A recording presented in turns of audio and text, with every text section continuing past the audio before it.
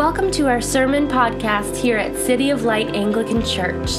We are a new church in Aurora, Illinois, finding a new day in Jesus. We want to see the light of Jesus rise and shine in our hearts, in our homes, and in our neighborhoods. Thanks for joining us for today's message from Father Trevor.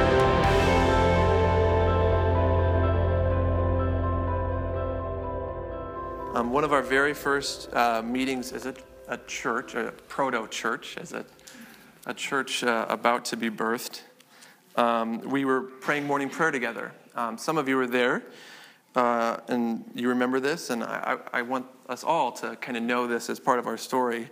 We came to a place in the prayer book where there's different sections of scripture that you can read.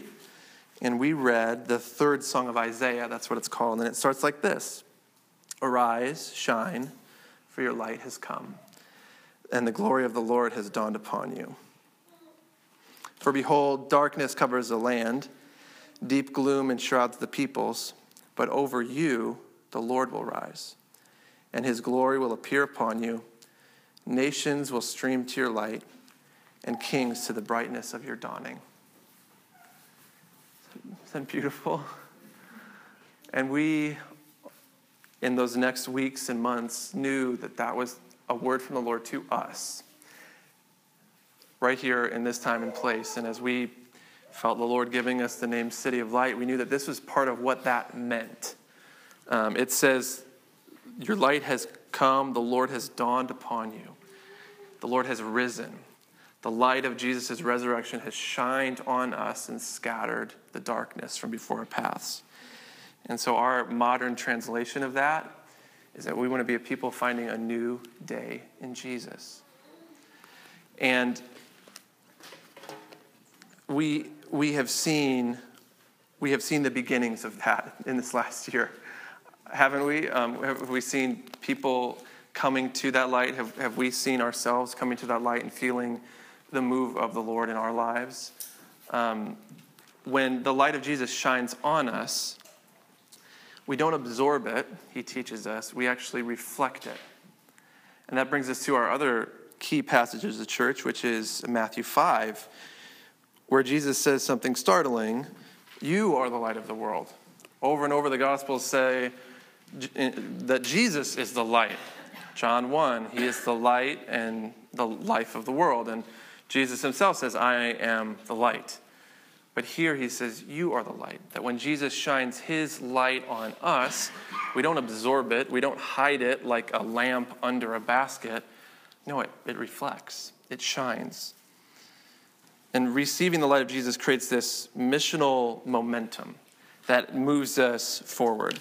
And that's because that's who God is. God is a God on a mission. And because we serve a God with a mission, we are a church with a mission. Because the Holy Spirit is a missionary Holy Spirit, we, as the church filled with his Spirit, are a missionary church. I came across this startling quote from a preacher from England from a while ago named Charles Spurgeon. He said, every Christian is either a missionary or an imposter. To be a follower of Jesus means that we receive his light, but that it then reflects. To be a follower of Jesus means that we actually go and invite other people to be followers of Jesus. That's what it means to follow Jesus.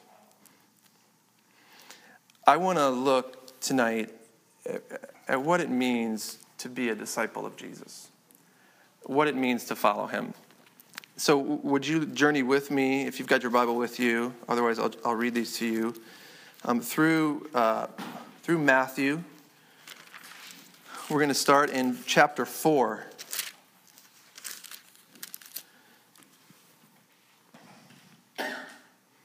Verse 19. He's by the Sea of Galilee. He sees Simon, who's called Peter, and Andrew. They're fishing. And he says to them, come, follow me. I will make you fishers of men.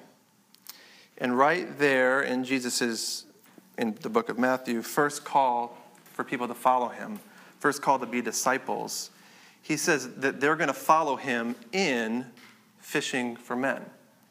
So he calls them to be his disciples, to follow him. And their role as disciples is going to be to invite others to follow him. Do you see that? Let's keep going. Matthew 9. So he teaches them, he gives them this, his Sermon on the Mount teaching, the core of his message that the kingdom of God is here. And the end of chapter 9, Jesus is moved with compassion for the harassed and helpless, the sheep without a shepherd. Verse 37, he says to his disciples, the harvest is plentiful, the laborers are few. Pray to the Lord of the harvest to send out laborers into his harvest. And then, the very next verse, he calls 12 disciples and he sends them out into the harvest to follow Jesus, and Jesus coming to shine his light. To follow Jesus who comes to make disciples, he sends his disciples out to make disciples. The end of Matthew, chapter 28. Verse 19. Jesus has died. He has risen again. He's about to ascend into heaven. And he says, go therefore and make disciples of all nations, baptizing them in the name of the Father and the Son and the Holy Spirit, teaching them to observe all that I've commanded you. Jesus calls disciples whose calling is to call disciples. And when they call disciples, they're to teach them what Jesus commanded them, which is, in part, to call disciples. We can move into Acts if we wanted to and see those first disciples on the day of Pentecost filled with the Holy Spirit calling other disciples and then meeting together and teaching them what Jesus had commanded and them going out and calling more disciples. We can move all the way through Acts as they start churches that make disciples, who start churches, who make disciples, who start churches, who make disciples.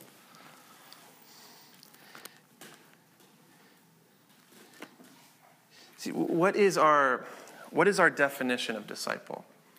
I've grown up in the church. I've heard lots of definitions of disciple. I mean, can you think of any that you've heard? Anyone want to throw one out? What is a disciple?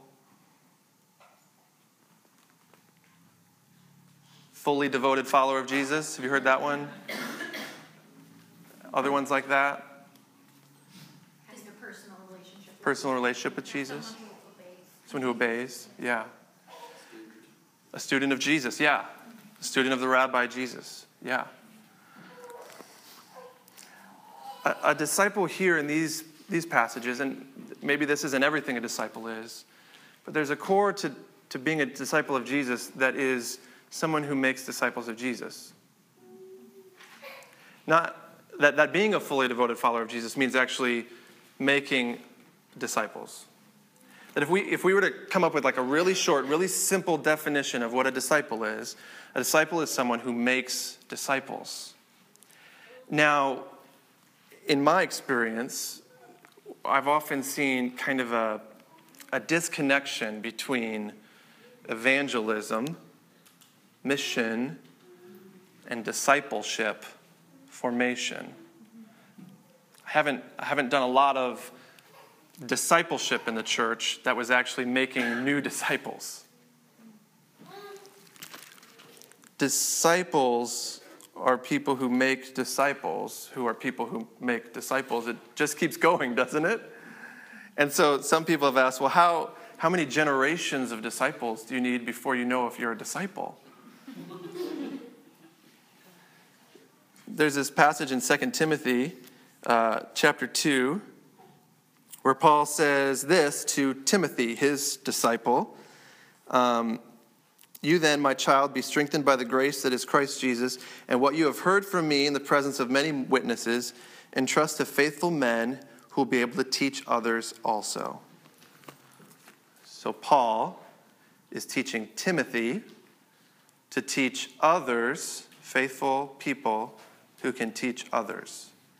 It's 4 generations of disciple making. 4 generations of disciple. Here's what some people have thought that might look like. Here's Paul, and he's got a handful of disciples. Timothy's there, Silas, Epaphras, Titus, Priscilla and Aquila. These are folks that he mentions in his letter.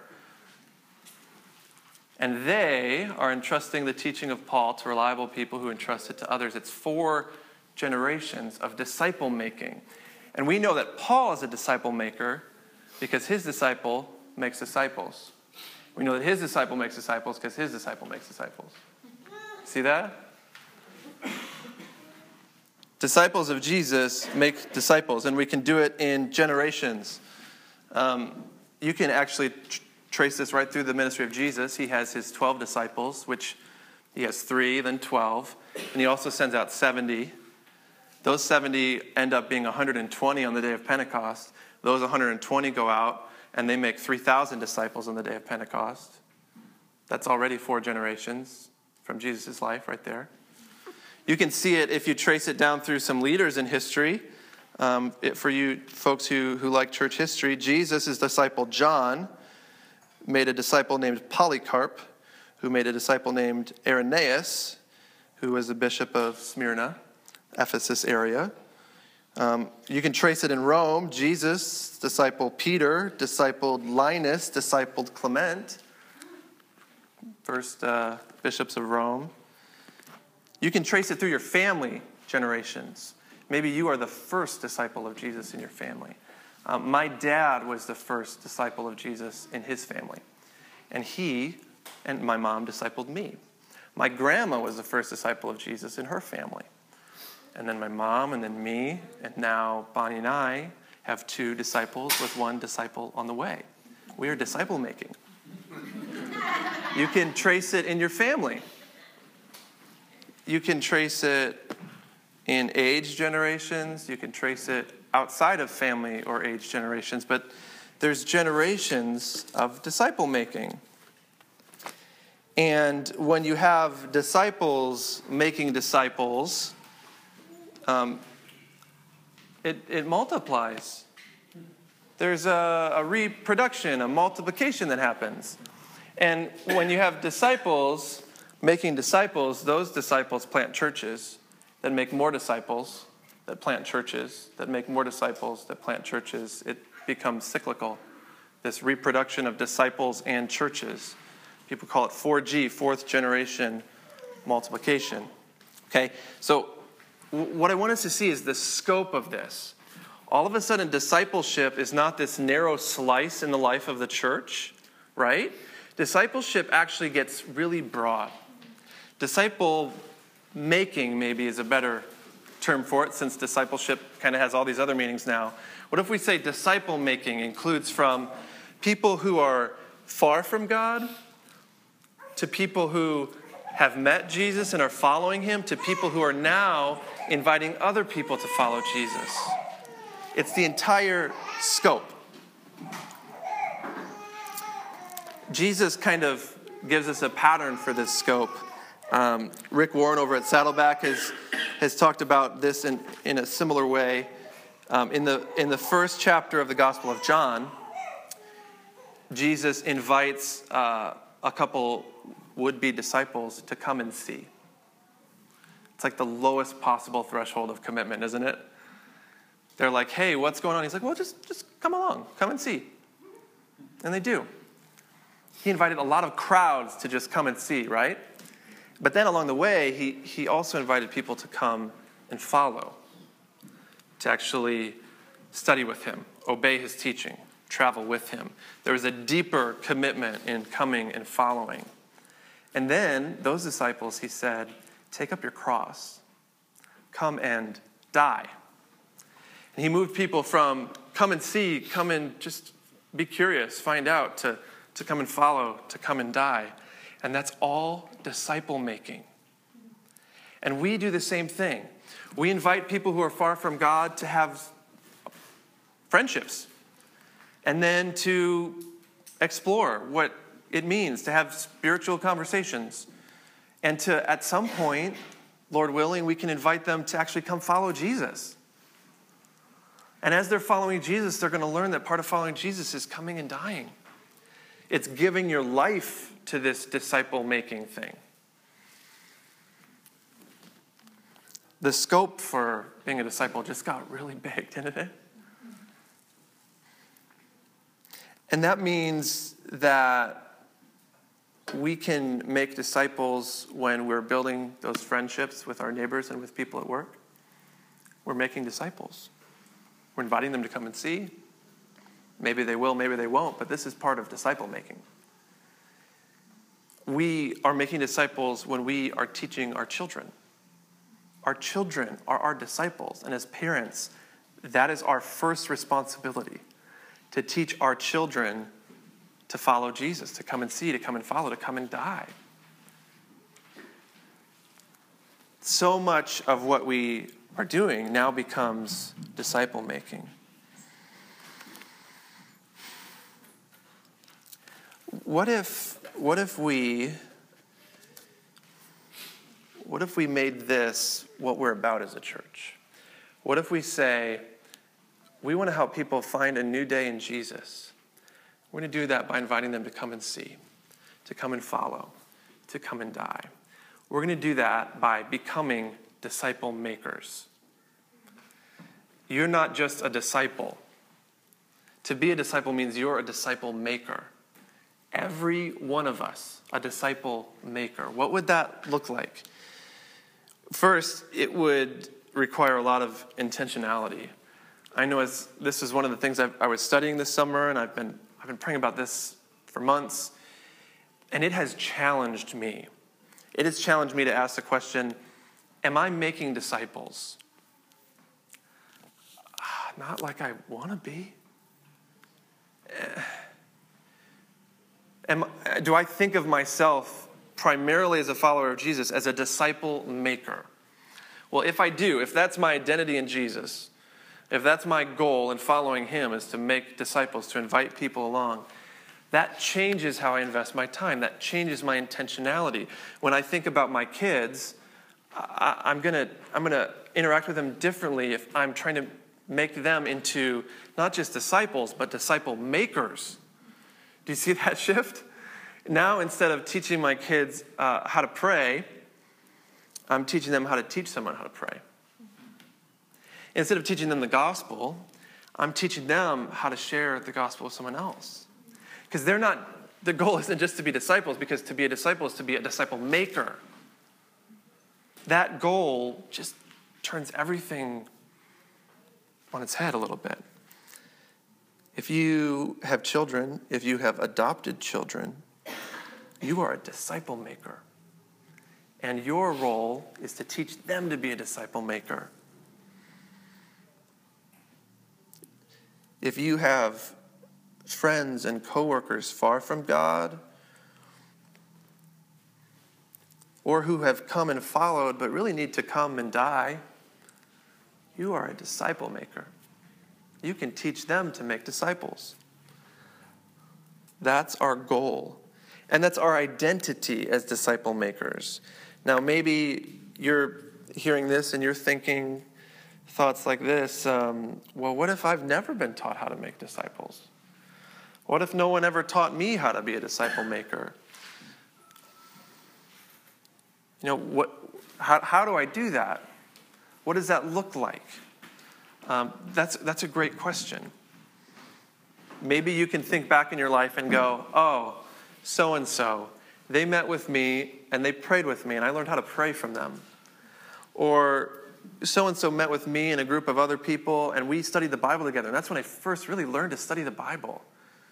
When I was in middle school, a Sunday school teacher named Ron, I don't remember his last name, he was a biker and he came to the Lord in kind of a dramatic conversion. Someone shared the gospel with him and he just studied the Bible like crazy. And for at least a year, maybe 2 years, he took us through the book of Acts. And I'd never read the Bible like that before. He taught me how to read the Bible like that. And we studied it together and we saw things and God taught us things. Do you have someone like that in your life? If you do, you can emulate that. You can do what they did for you for somebody else. If you don't have someone like that in your life, that's what we're all here for. We're all going to do this together. We're all going to learn to be disciple makers together. And most importantly, Jesus, the disciple maker, gives us his Spirit to make us into disciple makers. I'm always amused in that Matthew 10 passage. All the disciples are like, oh, there's so many problems. It's kind of overwhelming. And Jesus is like, yeah, it is. We really need to pray about this. And they pray about it. And then he's just like, okay, off you go. I'm sure some of them were like, whoa, it's only been like a year or two. Like, I don't know if we're ready for this. You know how you learn to teach? Do you know how you learn to pray? When you're teaching other people. And when you're teaching other people to pray. You know the most fruitful times of studying the Bible happen when you're teaching someone else to study the Bible. One of our leaders in our church family, Father William Beasley, he likes to say the resources are in the harvest. And when we're sent out as disciple makers, when we come and die and make that what our life is about, making disciples, Jesus will give us everything we need to make disciples. He will teach us. And we'll teach each other. We'll do it together. Our goal is to be disciple makers. Our identity, we are disciple makers in the Lord. This changes how we think about what the church as a organism does, doesn't it? If the goal is disciple makers, if we are all disciple makers, then the church's role isn't to disciple us, it's to teach us to disciple. See that shift? The church then teaches us to be disciple makers. It teaches us to teach other people. So maybe instead of a class on how to read the Bible, it's a class on how to teach someone to read the Bible. And guess what? In that class, you're going to learn how to read the Bible. Do you see how the goal is different? Do you see how it's all-encompassing? It's mission, and it's going deeper. It's coming and seeing and coming and following and coming and dying. What if, over the next 3 years, we all gave our lives, we all came and died, and gave our lives to making a few disciples? That each of us would pray for the Lord to send into our lives a few people that we can invite to come and see, come and follow, come and die. Jesus was with his disciples for 3 years. What if over the course of the next 3 years, we made some disciples together? If you have children, you start there. And certainly for seasons, that's where you're at. And in other seasons, maybe it's a couple other people as well. If you don't have children, who is the Lord sending into your life to make disciples? What if in 3 years, we saw another generation at City of Light? Another generation of disciple maker. And what if in 10 years, we saw not only that second generation, but a third and a fourth? And what if as we made disciples and we all came and died, we actually made disciples who then went and made churches to make disciples? Could we, in 10 years, see fourth generation disciple makers? Could we, in 10 years, see a church that we've planted, planting a church that's planting a church? Could we see that in Fox Valley?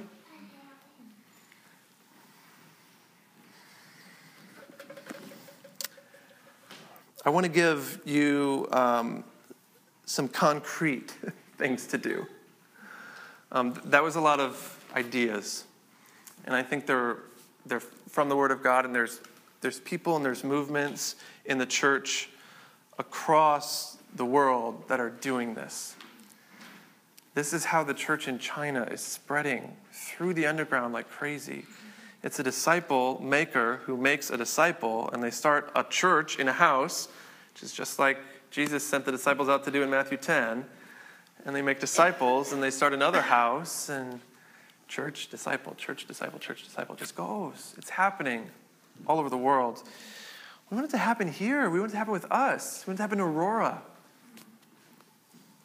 I was talking with another pastor this past week at Two Brothers, which is where all the pastors without church offices have their church office. And there were like 6 pastors there at the same time. But I was talking with one of them, Pastor Josh. He's at Redeemer Oswego. It's just a great church. They've been a huge encouragement to me. And he said, what if 10% of Aurora was in a church that was making disciples? what would happen? You know, I mean, what would happen at City of Light, but it's bigger than what would happen in Aurora. And there are other churches, and this is their heart. We can join them in this. Okay, let me get concrete for a minute.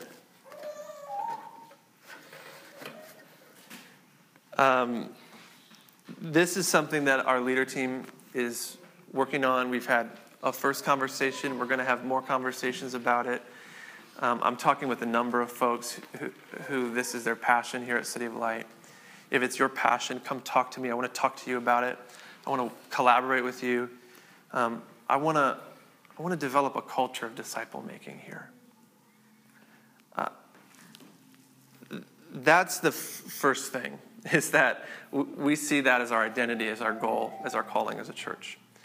And that doesn't have super tangible, this is the program we're starting, this is the ministry, this is the person we're hiring. And let's all become disciple makers. Let's start there. Let's start with that organic cultural identity. That's who we are. To take a next step in that, in Epiphany, which is January, February, into March, we're going to do a series. This is all we're going to be talking about in Epiphany. We're talking about disciple making. And Epiphany is a fun church series for that season for that, because it's all about Jesus doing his first miracles, doing his first healings, doing his first teachings, calling his first disciples. We're going to follow him. And we're going to talk about disciple making so that we can continue to be a culture of that. Second, we have a lot of come and see opportunities this fall. We have a lot of those first step of come and see. And I want to invite you to invite people. Those relationships that are building, those friendships that you're building, invite them to our block party that's coming up on Labor Day. Or if you don't have anyone to invite, come and meet some people and see what the Holy Spirit wants to do. We had a lot of really cool connections last year that are still ongoing.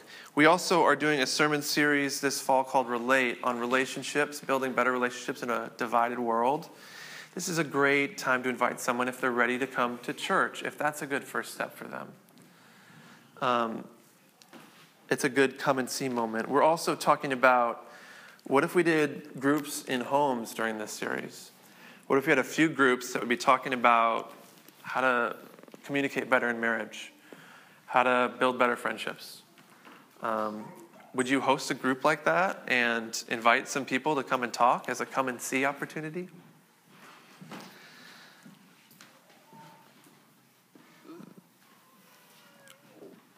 We're not doing events like this to be attractional church where you bring your friends and then the church kind of takes it from there.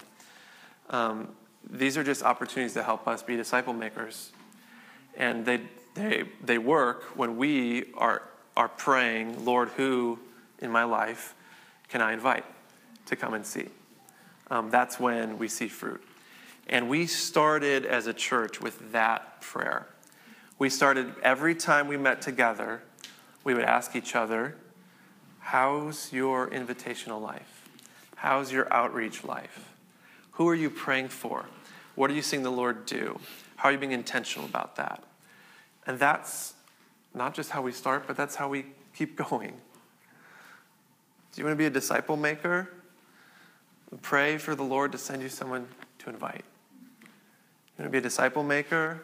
Pray for the Lord to show you how to invite that person to come study the Bible and pray with you and share your life.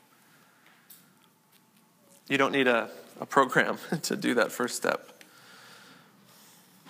So I want to move into a time of prayer now. And we're gonna intercede for our fall. But first, I just want to pray for one another. I want to pray for one another in our lives as disciple makers. Maybe it's still a bit of a stretch for you to think of yourself as a disciple maker.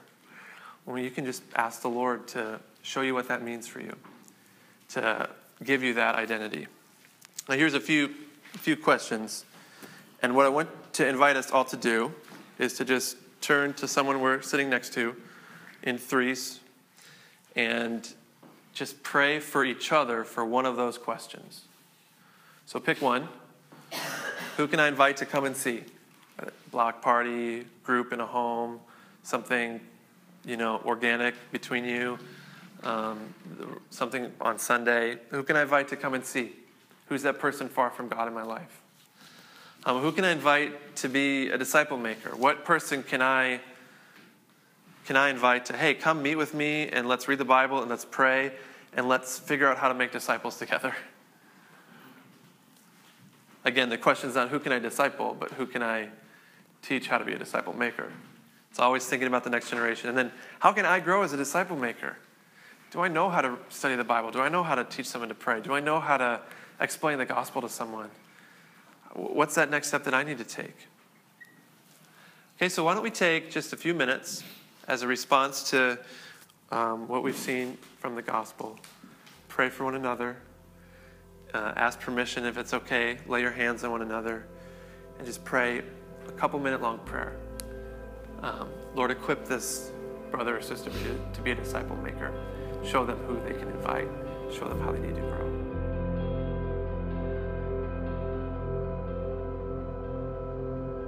Thanks for listening to this podcast from City of Light Anglican Church. We'd love to hear from you.